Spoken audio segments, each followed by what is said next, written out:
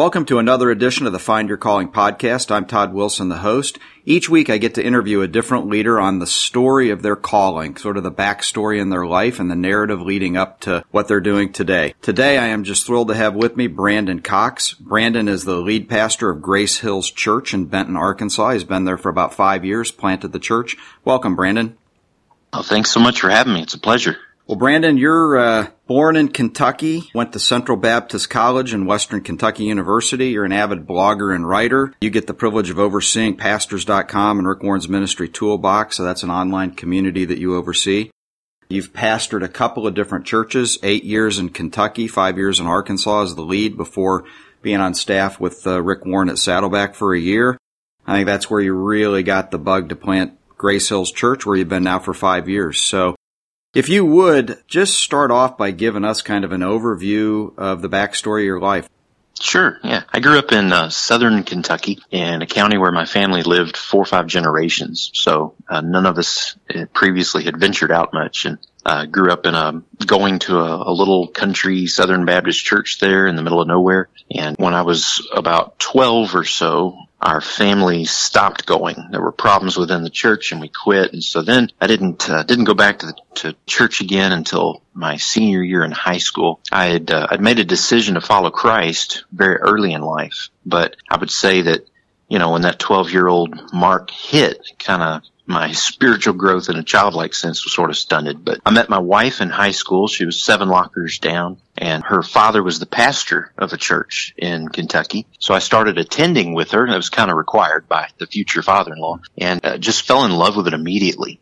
And in the context of that, almost as soon as I started attending that church as a senior in high school, experienced a definite calling to ministry, to vocational ministry. And so I pursued that and asked lots of questions. My wife and I moved away to Central Arkansas to Bible college, got married after our freshman year, and actually started pastoring a small country church while I was a pastor, and didn't last long. It was about 5 months long, and then moved on to another one and was there for 7 months. I learned some really hard, difficult lessons in that first year of ministry, and we actually moved back to Kentucky, and my plan was never to be a pastor again. And we went back to the church I'd come from. I started leading the youth ministry. And then the pastor left, and 3 months later they asked me to be the pastor. Very reluctantly said yes, and we spent 8 wonderful years there, just good healing years. And the church grew, and we grew. Then we moved to Arkansas for 5 years and served a much more traditional, smaller church on the north end of Bentonville. And during that 5 years, it was a wonderful church, wonderful people, but I sort of became discouraged a little bit in ministry and feeling like there was more forming out there somewhere, and began doing creative things like web design, graphic design, branding work for churches and even for businesses. And all of that led to a contact from David Shawn at Saddleback Church, and David reached out, asked me to come for a visit, and then offered me a position there, helping to restart the pastors.com community. So we moved to Southern California for a year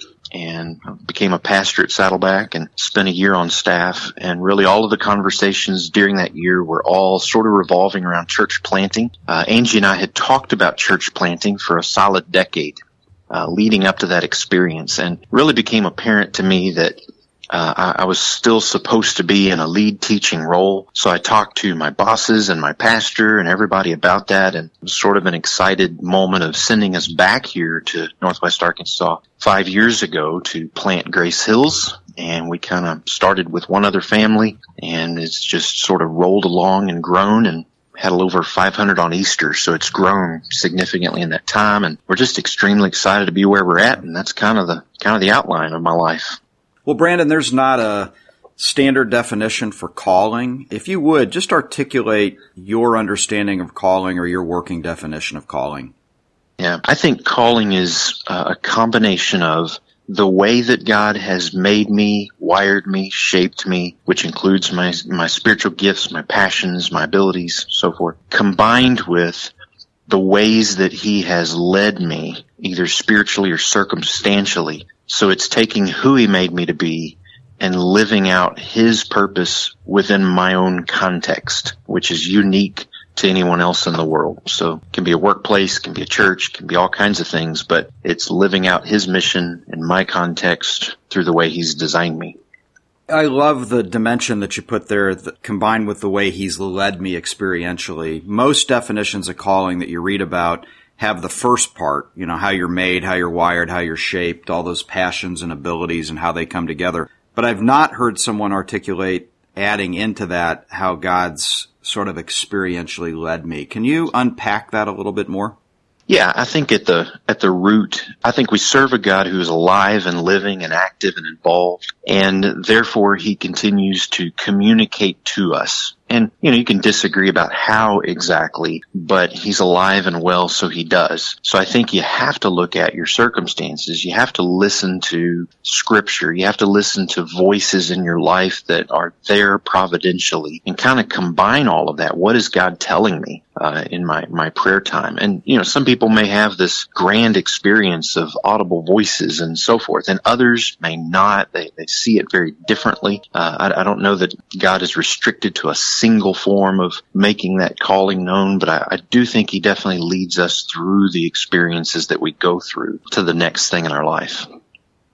Well, how would you articulate your calling right now? I think for me, my calling really came in two phases. There was when I was 17 years old, riding on a school bus from my high school to Louisville, Kentucky for a big business leaders conference. I was part of FBLA, Future Business Leaders of America, and I thought for sure I was going to be an accountant or a CEO or, something made a lot of money. That's what I was worried about at the time. And I had just gotten back into church. God was dealing with me. And I was reading in my Bible and came across Jeremiah 1 where he says, before I formed you in the womb, I called you. And that was a new concept to me. And I wrote in the margin of the Bible that day, March 1st, 1995, called to ministry. And I sat on that for a while. It was about 7 months before I really began to share that and flesh that out. But it just was a definite, Brandon, you have desired this. You've been thinking about this, and I'm confirming that this is what I want you to do. So I got into that. That's the track I followed. But I would say that the second aspect of calling for me came about six or 7 years ago through the experience of being on staff at Saddleback, where I think he made his calling in my life more definite for the rest of my life. That from here on out, this is specifically what I want you to do. I want you to be the teaching or lead pastor of a church plant. And, this is what I'm kind of bringing it all together, and really went through some hard experiences that clarified what kind of church we would plant and what we would give the rest of our lives to. Let's press back into in that first phase. You're riding on the bus, you're 17 years old, you've got thoughts of the business world and making money, and you open your Bible. Give us a little bit more of the detail. You wrote down in your Bible that day, March 1st, 1995, called to ministry. Mm-hmm. What was going on at the time, sort of this cross current of tension that you're thinking about the business world, but you actually write down in your Bible, I'm called to ministry? Well, I was working at the time at an insurance firm in Bowling Green, Kentucky. It was an old firm that had been in town 100 years, was one of the larger ones in town, and I was doing a sort of a high school co-op position. And they had offered, they'd said, we really would love to send you to University of Kentucky, get a business degree, come back and work here. And so there was this sort of bright future. And I was surrounded by guys who had followed that track, and they were making good money, and they were good people, and that was what I knew. That's really all I had experienced. Then I start going to church with my future wife, and I'm hanging around her dad a lot, and I'm really becoming sort of enamored with this idea of giving your life to what God wants you to do, and serving people, and even teaching and speaking, which as an introvert, that was the scary part. I was terrified of that idea. But nonetheless, I think on that bus ride, it just became apparent. I had to face this question: am I going to do what I want to do and what I think is success, or am I going to bow submissively to what God wants me to do, regardless of whether I get rich from it? That suddenly became it was just a crucial question I'd never really considered until that day. So I sort of followed a different track from then on out. And now you're dating your future-to-be wife, Angie, at this point. Did she speak into this process at all with you at that point? It's funny because she was a good girl, meaning she really wanted to please and honor her parents, but she also was determined to never marry a pastor. There's just something about that. So if she spoke into it, it was probably with reservation or hesitation. But at the point at which I said, no, I really believe this is what God wants me to do, she became and has always been since then just the most helpful, supportive partner I could possibly ask for. So yeah, even in our teen years, she pushed and encouraged and helped all along the way after that. Well, Brandon, in the life planning process, we look at the story that God's writing in people's lives. And at transition points, often we see key people, we see I remember whens, things like I remember writing on the bus, and I opened my Bible, and March 1st, 1995, I wrote Called to Ministry. We can see that pattern throughout our lives where God's at work where maybe it doesn't quite make sense to us. At that point that you wrote down in your Bible, Called to Ministry, how much clarity did you have on what that meant into the future? Well, I sort of had a certain picture in my mind because my father-in-law / pastor had loaned me a book called Standing on the Promises. It was the autobiography of W.A. Criswell, who back then in the late 90s, a lot of us really looked up to in ministry. And he wrote this autobiography really to just share his own story, his own journey, from being a teenager all the way through Baylor and then pastoring at First Baptist Church in Dallas. And the way he described preaching and the way he described life and ministry, that sort of enamored me. And so I really became focused on that's what it looks like. And I began to really strongly desire that kind of life over the life I had previously pictured for myself. So, yeah, and it was just a life of serving and going wherever and preaching as often as I could to as many people as I could. And that's how I sort of envisioned it in those days. Well, I think you said that while you were off at college, you had 2 small country churches, one that you were at 5 months, I think, and then another for 7 months. Sometimes we have some of our greatest learnings in the most difficult seasons. You implied that those were a couple of difficult seasons for you. In fact, you said after coming out of the second one that you never wanted to do it again. Tell us about that season, sort of what the circumstances were, and in retrospect, what God was teaching you through that. Yeah, well, they were difficult experiences in that I was 19 at the time, and I really thought, okay, everyone that goes to church is here for the sole purpose of fulfilling the Great Commission and has no personal agenda at all. I don't know why I thought that, because I grew up in a church that had issues, but what I encountered was a decade and a half of building bitterness between people within those 2 congregations. And, I found myself sort of wedged between people who didn't get along and didn't like each other. And I'm seeing the human broken side of ministry. And in all honesty, I wasn't ready for it. I was not mature enough to handle or address those issues. When I walked away from it and moved back to Kentucky, I thought, I still love Jesus. I still want to do something in ministry with my life, but I'm not ever going to be that, sort of stuck in the middle person again. And wound up being right back in being a pastor, somewhere for 8 years. When I recounted this later with a mentor, that's when I really understood what I think God was letting me walk through. And what he said was, if you're going to become what God wants you to become, what he wired you to become, you're going to have to walk through a fire somewhere. You're going to have to go through the furnace. And that's where you get shaped. And you can run from it here, but you're going to encounter it again somewhere else. And I think that whole experience was very much a fire. I had some head knowledge. I had a desire, but what I needed was some pain. And so I walked away just thinking there's a depth to my life that I needed and really found there. Let's actually press into that transition point from those 2 churches where you had a difficult situation to now you're thinking you don't want to get back into ministry. And I think you described a season of healing that came in that 8 years at the next church. Tell us about that transition to back into that church for 8 years. How did that come about? Who were the people that spoke into it? What were the circumstances?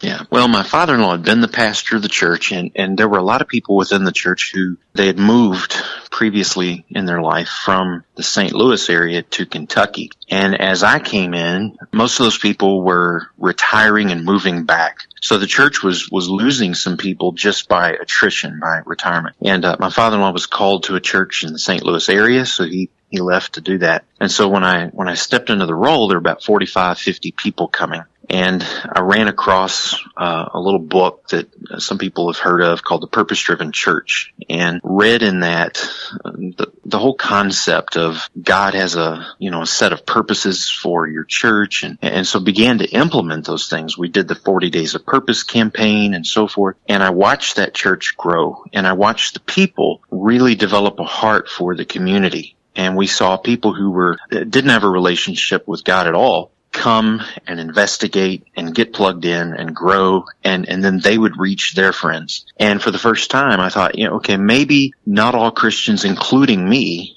maybe we're not always just about the Great Commission, but it is possible for us to be about the Great Commission. And that gave me hope. And from that point forward, I just knew that God could work in a group of people to accomplish some big things, and that it was possible. Once I saw that it was possible, I think it changed and shaped the rest of ministry for me. Well, you had an 8-year run at that church. Tell us about the transition and what happened that then sent you to Arkansas for the 5 years at the church there. Yeah, a close mentor of mine just called me one day and asked if I was ready for a challenge. And in the world I was in, we had grown from those 50 people to about 120 or so. So, it was for a small church, it was good, healthy growth. And he called and said, there's a church in Bentonville, Arkansas. It was a little bit larger and more established and just sort of a different challenge. And would you be interested in going? So he gave him my name, and everything just kind of worked out. It was almost as if we were moving and then looking back at it. But what I moved into was a situation that I also did not expect. And I think it set up that sort of second major transition in my life, in that I moved from an 8-year stint of being in a environment where I could be creative and we got along and we did great things, back into an environment where for 5 years I encountered frustration and people were afraid of creativity and of change, and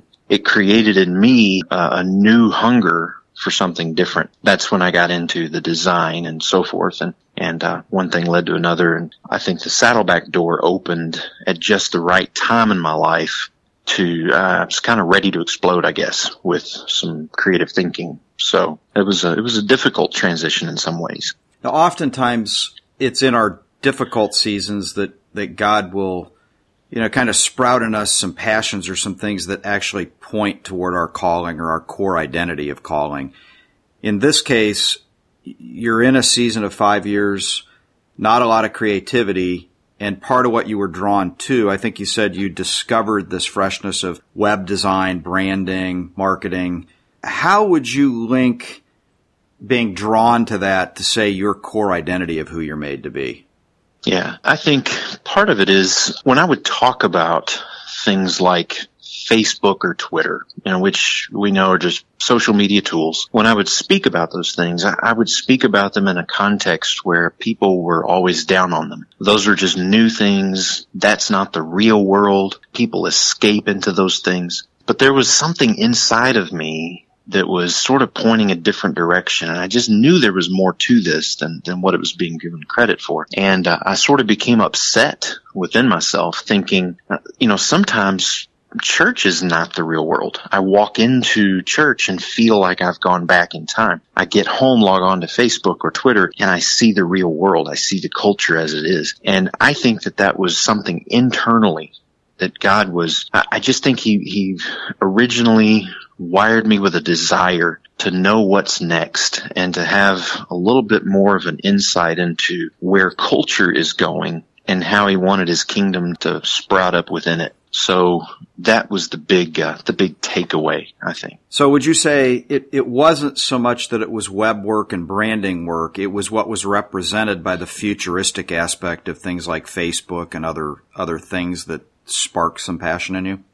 Definitely. The web design was just something I had done for a long time as a hobby. I had done my church website and a few others, and it really, someone gave my name to an entrepreneur in Northwest Arkansas. Next thing I know, I'm doing some work on the side for him, more for the fun of it than anything. And pretty soon I became just fascinated with how can all of these technologies be used by the church. So that kind of plunged me into the whole world of church communications and design and so forth. And that's what made the connection with David at Saddleback, who was looking for a pastor who had a passion for technology, which is a strange mix, but that's how he found me. And tell us, how did he find you specifically? Yeah, I had become the editor of a website called Fuel Your Blogging, and it was a sort of a blogging magazine online. And it's kind of been in disrepair in the last few years. So back then there weren't as many websites doing that. And so I just get an email one day from David Shawn, and he says, I've been watching what you've been writing through Twitter and would love to talk sometime. And so it really, strangely enough, was Twitter that actually kind of brought us together. And he had read a lot of what I was writing about technology and about blogging, about social media. And when he called me on the phone, that's when we talked about the pastoral side and the ministry side, my heart for pastors. It just was kind of a good marriage that came together. Now, it's a big move from Arkansas to Southern California. When you were making that move, what at that point in time did you think the future was going to look like? Did you think you would only be there for a year? Did you think it was a career move? Well, I really thought it was a career move, partly because I was at a kind of a second point of thinking maybe I'm done with this now. Maybe I'm not supposed to be a lead pastor anymore. And if I'm going to be on staff somewhere, man, what better place than Saddleback? It was just sort of an amazing invitation to begin with. And so I really thought that was it. We weren't from California. We didn't have family in California, but I really thought it was becoming home. Having said that, it was only about a month after we moved that, began having all of these conversations about church planting. And my wife and I both thinking, I don't think this is the destination. I think this is a hub. And that turned out to be confirmed pretty well. This idea that it's a hub and not a destination, so often that's the story of our lives.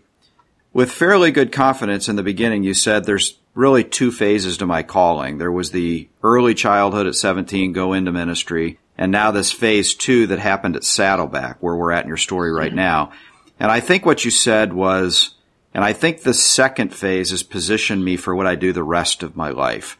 Do you have the clarity that where you're at's where you're supposed to be the rest of the life? I mean, you're kind of defining two periods, but what if life's a hockey game or a football game that's got a third and a fourth quarter? Well, I think for me, I cannot possibly predict the future. So I think we go through seasons. I don't know that I'll be the senior pastor of this church the rest of my life by any means. But I think anytime I've gone somewhere, I've gone with the hope of being there for a long, long time. And I've left it up to God as to what a long, long time is. But I sat down at Saddleback with Pastor Rick Warren. He, started Saddleback at age 25, and he knew he'd be there till age 65. The first person I'd ever met who had the next 40 years of his life mapped out very clearly. But what he said to me about my year there of transition was God calls some people to Saddleback, and he calls other people through Saddleback. And if he calls you through Saddleback, then we want to be part of sending you where you're going to go. So it was this sense of, I can't say for sure I'll be here forever. I just know that I'm going to be here for a long, long season.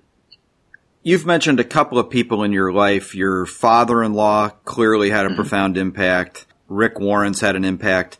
What other people in your journey, especially your transitions in all these positions, are there any other people that just I remember when they said something or they did something that's had an impact on you?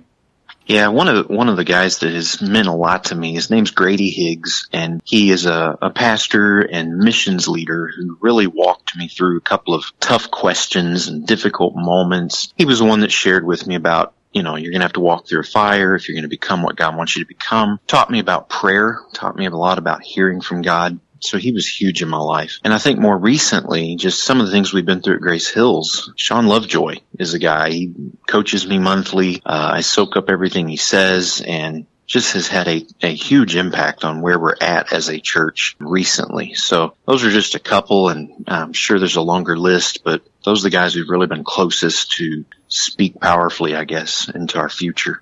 Let me ask you hypothetically, if you were not in ministry, if ministry was not an option for you as your full-time vocation, what would you be doing?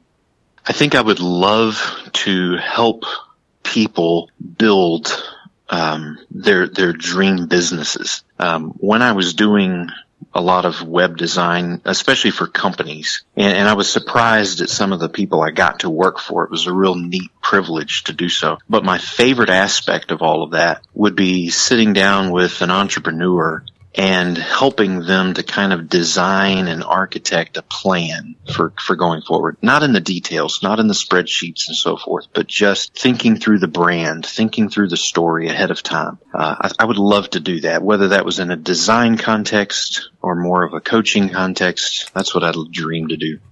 I like to talk about this Be, Do, Go framework. Who am I created to be? Those elements transcend all of the doing we do in life. We see it evident in all of the different positions we've had. What am I made to do, the different roles I have, and where am I to do it? Usually we can boil kind of our core identity of being down into a couple of words. And what I really hear throughout your whole story is this idea of building ministry. If I go back to age 17, you wanted to build a career. You wanted to make money. God put that to death. And it's interesting, those first couple of positions that you had, the 5 months and the 7 months, in your own words, they were stifling. It was bitterness. It was an environment that did not allow for the building or designing of ministry. It stifled it. When you describe your 8 years in Kentucky, doing the purpose-driven church with people there and just the excitement of the growth of going from 50 to 120, you were in a season of experiencing the building of ministry. And the moving on to the opportunity in Arkansas was with the sights on something bigger. The move to Saddleback with this idea of the combination of ministry with building an online community and the social media things built bigger is designing and building ministry. And then God gets a hold of you kind of in the ultimate way, starting a church.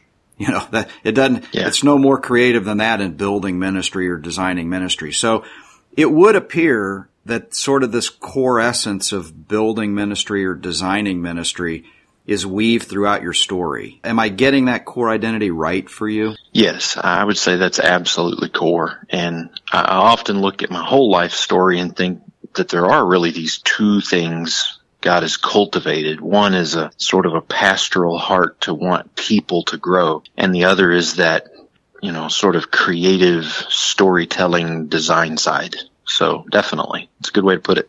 Well, as we wind down here, what advice would you have for people? You get the benefit of hindsight, and I love the characterization that your wife used, that this time at Saddleback is a hub or a pass-through, not a destination. Many of our listeners are kind of on that journey of even trying to discover what's next for them. What's your advice? I think to appeal to what you've written and to emphasize wherever you are, whatever you're doing, whatever might be next, focus first on what God is making you into. Because even the part of the story that we maybe didn't get into as much is that at Saddleback, I came to terms with some broken parts of who I was personally and spiritually in a small group. And that small group changed the trajectory of our lives forever. The kind of church we're planting has really been shaped by what God did in me personally. So I just think the best advice is, even in seasons of waiting and desperately hoping for a paycheck, even then, focus first on what it is that God is doing in you spiritually and personally before you think about what to do next. Well, Brandon, that's great. I want to thank you for being with us today. I would encourage people to connect with Brandon's website, BrandonACox.com. Brandon blogs and just has great resources. So thanks for being with us, Brandon. Absolutely. Thanks so much for having me.